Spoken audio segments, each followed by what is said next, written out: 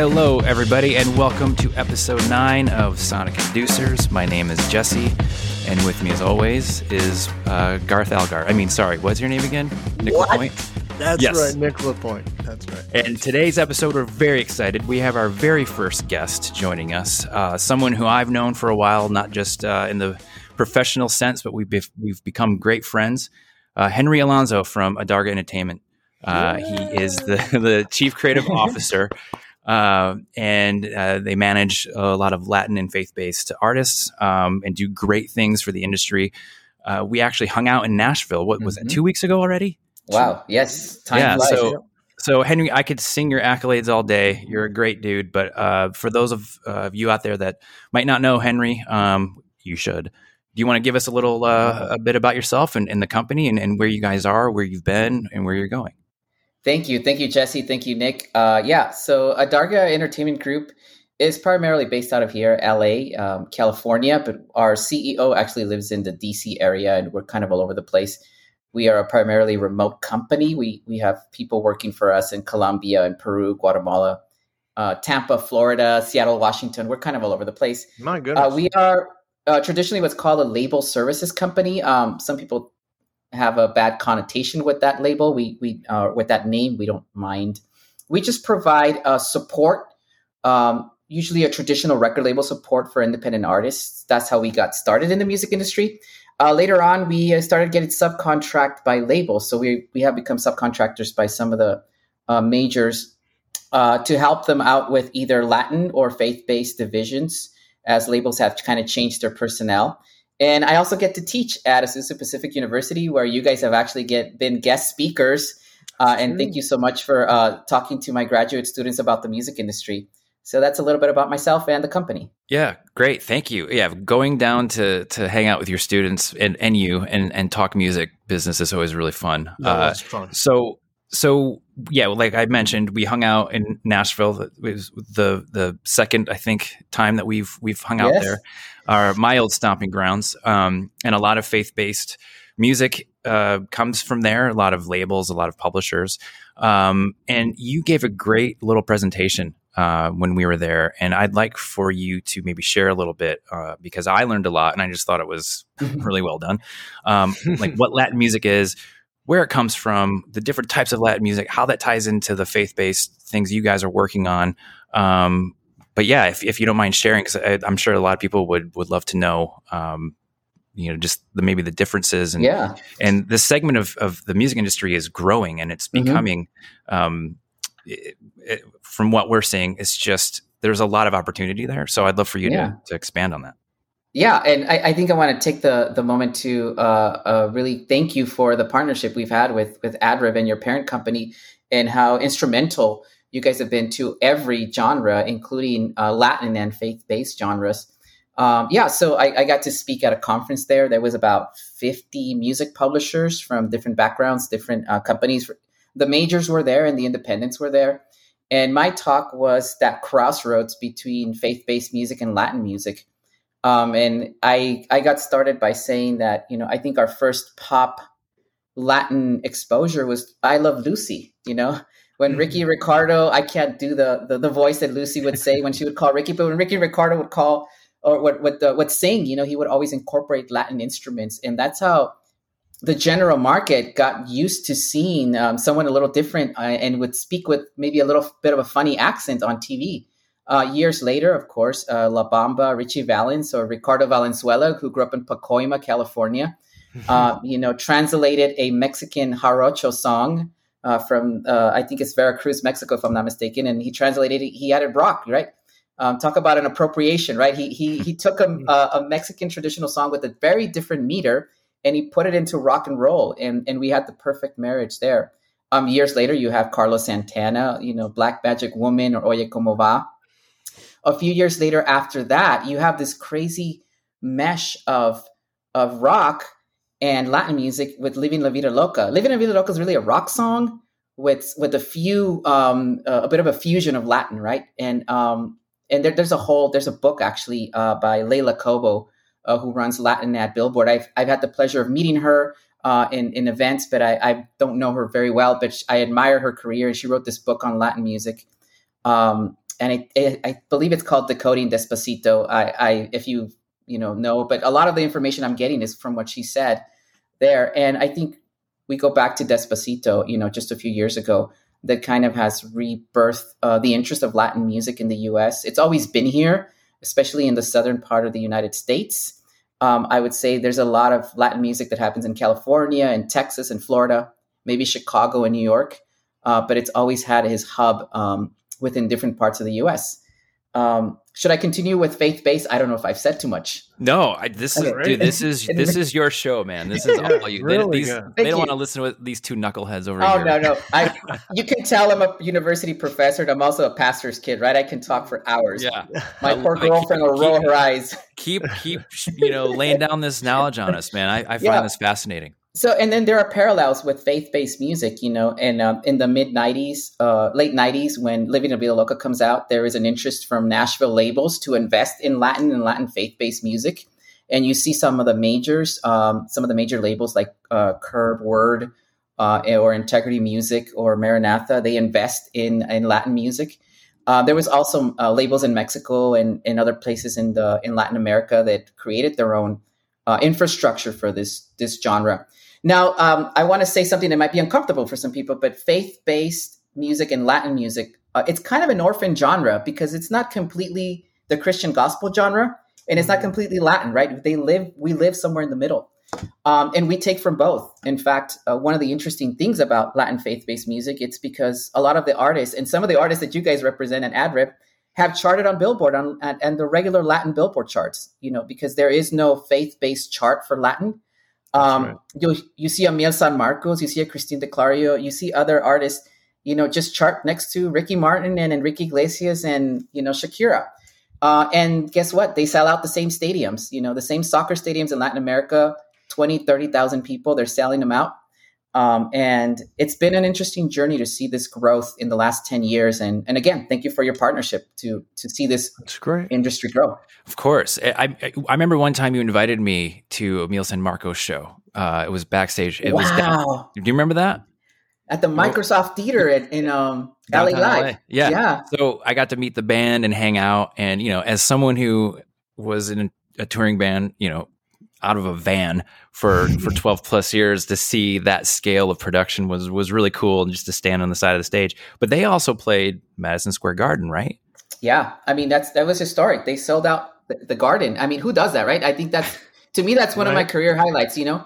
I get chills knowing that, we were there, we were production, and it was a work day. It was hard to take it in at the moment. But once, the last song came up, we just all hung out next to the stage and got to see that. And that was historic for our genre because they're an independent band. Their backup is us, right? It's Adarga and AdRev and Downtown Dashco. That's their backup. We are their label per se.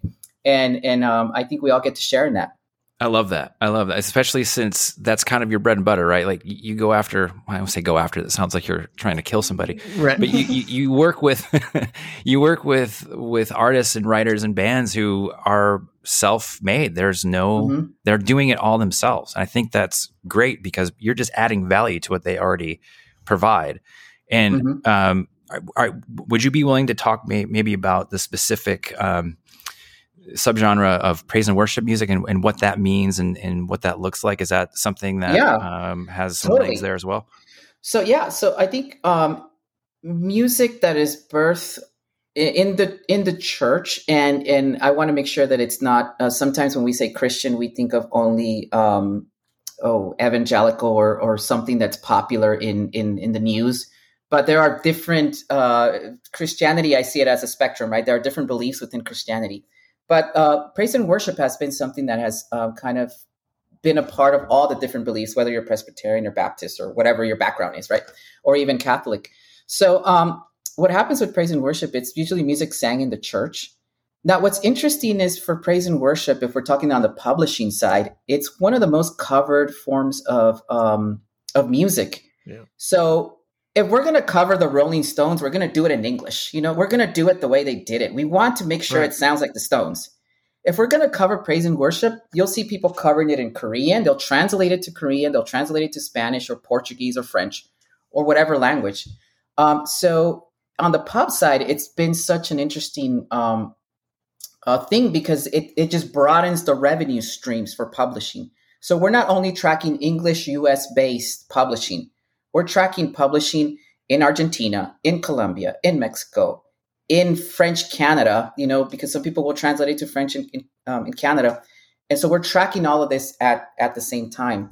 Also, the growth is that it's one of the most songs, like personally sung songs in our country is praise and worship, and probably close to karaoke. So if you go to karaoke, those are live sung songs. You're actually performing it. And a lot of praise and worship you listen to, but a lot of it you also perform, which also brings other royalties that we are allowed to collect because, hey, we thank God for the copyright and for the Constitution that we get to use those laws to make sure that our composers and our publishers are taken care of and our artists are taken care of. And I do believe that there are praise and worship songs that have become anthems. I want to give a lot of credit, and I want to be careful how I say this, but to the Black church, the African-American church has birthed a lot of artists.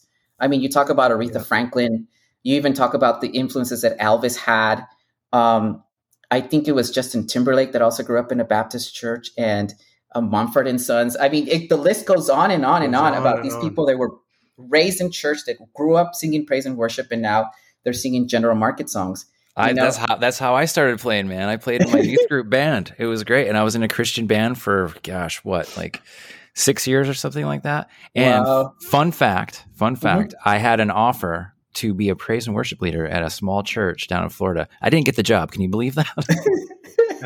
This was another lifetime. This was another lifetime. But with that history that I have, I don't want to say I use it to my advantage, but I know that world. Like I have a tattoo of a Christian band on my arm. So like, I lived in that world. I was part of that world.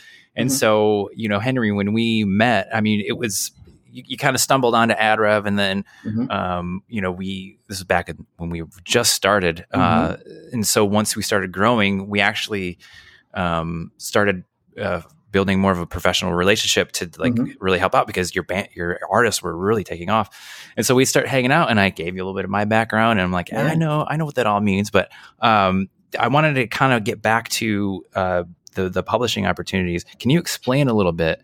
And I'm going to probably say this wrong. So a lot of churches obviously will use praise and worship music in their services, whether it's every Sunday or Wednesday or both or whatever. Is there publishing money that is generated from, are those considered live performances? Like, how does that work? Is it the CCLI? Am I saying that right? Yeah. So can you talk a little bit about how that works? Yeah. So CCLI is a great partner because they don't only, most of these organizations, when used correctly, it's not just about the money, it's about the resources they provide. And CCLI provides a lot of resources. So they'll provide chord charts and other things you can integrate into the service, or into the, however you call it based on your faith, right? The gathering. And so CCLI will help to collect revenue from the projection and the printing and other ways that you will use the music that is not yours. It belongs to another publisher or another label. And they've been doing this for a long time. And CCLI also has a partnership with HFA and CSAC. They're all part of the same conglomerate of companies. They're very professional. And there's others like Multitracks. They will provide stems.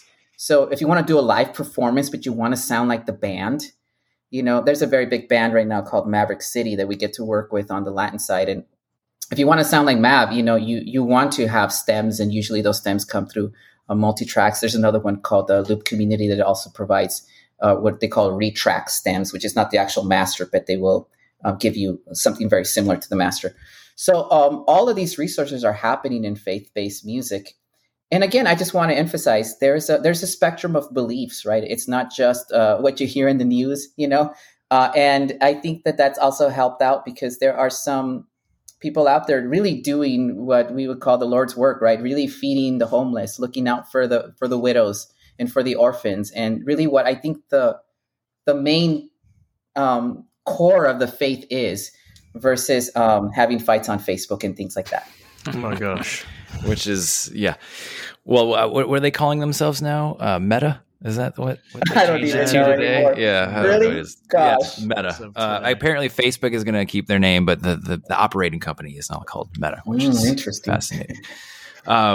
Yeah. So, what do you? There's some events coming up. I know first of all, let's talk about what the Dove Awards are, because those occurred the day after we left hanging out with you in Nashville, and then the Latin Grammys are fast upon us coming as well. Mm-hmm. Which we're going to have some AdRev representation there, which is exciting because this is it's not we've been working together for forever, but I think we're finally starting to throw more resources at this genre and at this community. We're excited because we think we're going to start sponsoring some things based on Henry, your recommendation, which we're very thankful for. But yeah, give us a little insight into what the Dove Awards are. Yeah, so the Dove Awards are part of an organization. It's a trade organization called the Gospel Music Association. They've been around for a very long time, over 40-something years. Birth in Nashville. Nashville has different core industries, and one of them is music. They've been there for forever, and they celebrate these awards. And think of it like the top Christian award show. There are other award shows out there, but this has been the one that's been the longest running. It's made up of thousands of core people, professionals that work in the industry, and we all get to vote. Full disclosure, I am one of their board members. So, everything I say it without bias, but you should know that is my point of view. And I love working with that organization. So I can't say, enough good things about them. That's great. And the Latin Grammys when are they again? They're soon. A couple weeks. Yeah. In November. I hope to see you guys there. To us, it's the most fun we get to have. Awesome. It's in Vegas. So that kind of adds to the fun. But Latin Grammys are celebrated there. I've been a member of the Latin Recording Academy for probably 10 years now. And I've served on some of their committees and stuff in the past.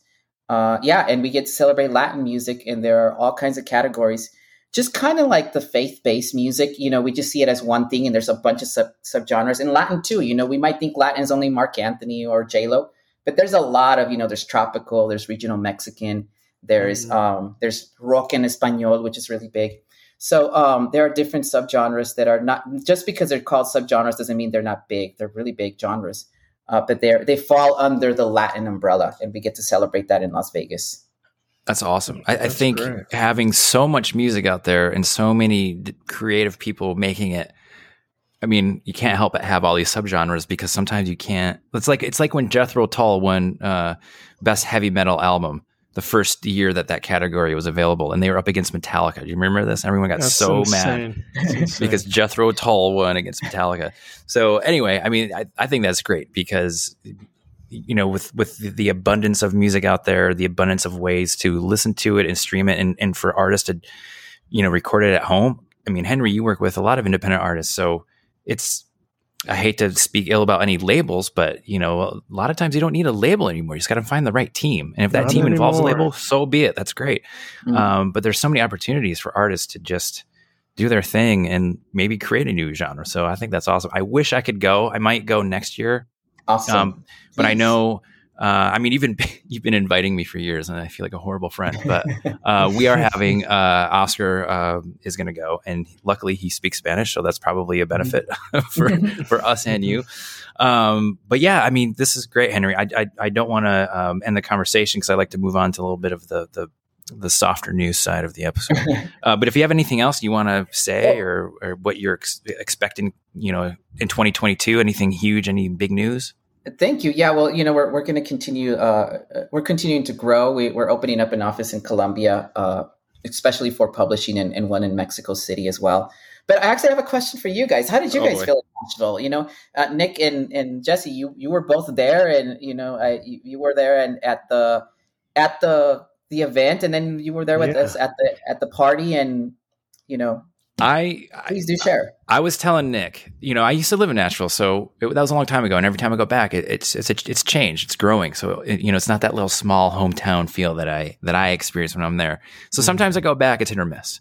Mm-hmm. I still have a lot of friends there, which is great. But this trip that we went on was so quick, I didn't even tell anybody. So if anyone's listening, sorry, I didn't let you know I was going to be I was literally there for like less than 36 hours, I think. But I was telling Nick, like, that was the most fun Nashville experience I've had in a long time. Wow. We had a good hanging out with you guys, going to the conference. But then after your after party, Henry, we have to do this next time. There's this place down the street.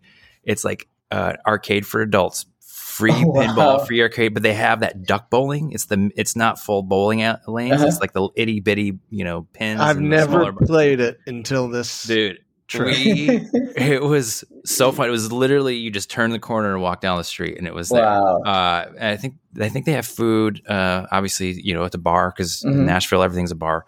That was fun, but it was just, it was a whirlwind of a trip. I think I got a total of 6 hours of sleep the entire time I was there, combined.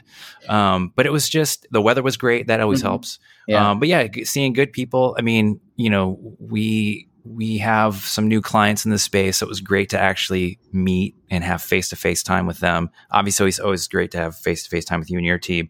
And my question, I was just going to ask you, how many employees are there now? Are you guys, it's still a small team, I know, comparatively, but where are we at now? Because I noticed there's a lot more people in here. There was a lot more people. Yeah. I want to say there was about 12 of us in Nashville. I believe there's 14 of us in the US.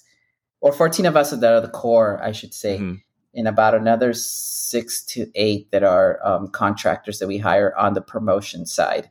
So we kind of have different teams. We have the publishing team that works a lot with AdRev and the sister companies, and we have the distribution team, and then we have the PR team, which is the public relations team, but they also do all the album releases, right. And then we have a few other teams that we haven't even announced, but.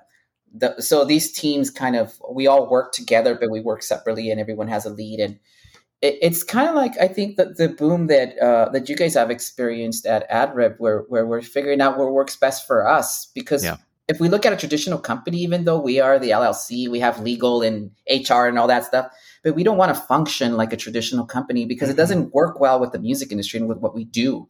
So we're trying to, rethink that. And I have 2 great partners, by the way. I should mention Alex, our CEO, and Diana, our CFO.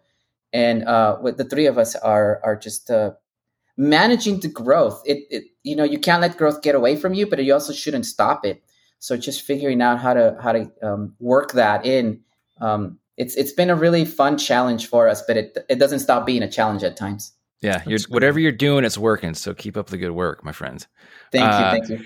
So, I don't want to interrupt.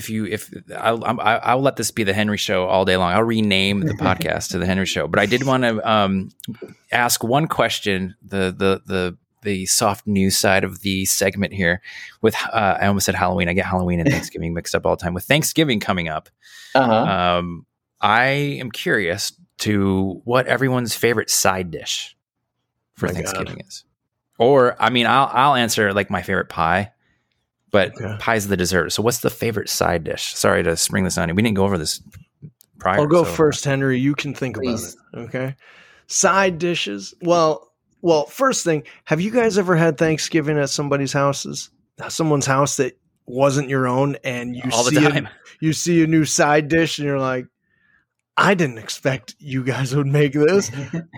I thought mac and cheese was just for the weekend. It's but I've always, as I've gotten older, as I'm sure you two guys have experienced, going to a friend's or someone else's friend's house and you see new side dishes that you're not used to. I love stuffing. So good. But I remember when my mom made it when I was younger, and she would put chunks of apples in it that I thought first was funky, but I grew to love it. And then she would throw like bits of celery. Sometimes she'd throw raisins, all sorts of funky stuff. But the raisins, I thought, was a little off the edge. But I'd say stuffing was in the bird or out the bird? In the bird. Sorry, in the bird. Got to go old school. All right. Henry, you got one? Oh, I do. So one time I went to this house and I said, "What's there?" And they said, applewood smoked bacon. Ooh, delicious. And I was like, man, I have a friend that says that, if you don't like bacon, you're probably not a human, so that's how you know when the drones have taken over. So anyways, that was my favorite side dish ever. I had way too much of that. I gotta tell you what, I don't eat breakfast, but I do love breakfast food. And weird? I'm lazy, and I ordered Amazon Fresh for my groceries yesterday, and it's going to be here right after the podcast. So I got this breakfast food kick, and I'm like, I got eggs, I got pancake mix, I got veggie sausage because I'm a vegetarian, but I will eat real bacon because that's not real meat to me. Anyway, I love breakfast food. Nick, you stole mine. Dang it! I was going to say stuffing, but I'll add. First. I just love putting gravy on everything. Yeah. And my newfound love is the cranberry sauce out of a can. It's basically like, it looks like the can, Yeah, it looks like the can. Basically Jell-O. I think it was last Thanksgiving. I took home a bunch of leftovers, and I took a lot of it was already out of the can. So I just took it and I used it as jelly for like a week on my toast. It started to get, it's a little too sweet and a little too tart. So after the third day, I'm like, I can't do this anymore. Here's what you use that stuff for. Listen, couple days after Thanksgiving, you make your sandwich with meat from the bird. I know you don't like meat, Jesse, but meat from the bird, little spread of stuffing, and then a spread of that cranberry sauce between two pieces of bread. The best. The best. But it's everything you want in a sandwich. It's perfect. That sounds great, actually. I'd eat the heck out of that. I will say, though, pumpkin pie is my absolute favorite part of Thanksgiving. Much so, I don't really like cake. So when it's my birthday, I don't want anyone to make me or buy me a cake. I say, if you're going to get me anything, get me a birthday pumpkin pie. And my birthday's in August when pumpkin's really in season, But I could literally sit down and eat the entire pie by myself. I've done that before. And my friend Phil Sipka, if you're listening, I went to his family Thanksgiving, and they have this great tradition where you weigh in before you eat. Oh, that's hilarious. And if you want to participate in the third level, you weigh out again, the next morning. Anyway. So anyway, all right, great. Thank you for those answers. Henry, thank you so much for your time and for being our first guest. We hope it wasn't too torturous. Thank you. That was awesome. I'm happy. I mean, I know these things about you. I would love for everyone else to know these things about you and your company. And if you have any questions, you want to leave any contact info? Or, I don't want all the tens of people that listen to this to bombard you with. Well, yeah, you can just find us at Adarga Group anywhere, Instagram or Facebook, or Twitter, whatever. And we'll put that in the description too for the podcast if you don't mind. Okay, great. Great, yeah, just Adarga Group, adargagroup.com, and you can find us all right there. Awesome, Henry. Well, thanks for your time, my friend. See you soon, I hope. And everyone else out there, enjoy your day, and we'll see you at the next episode.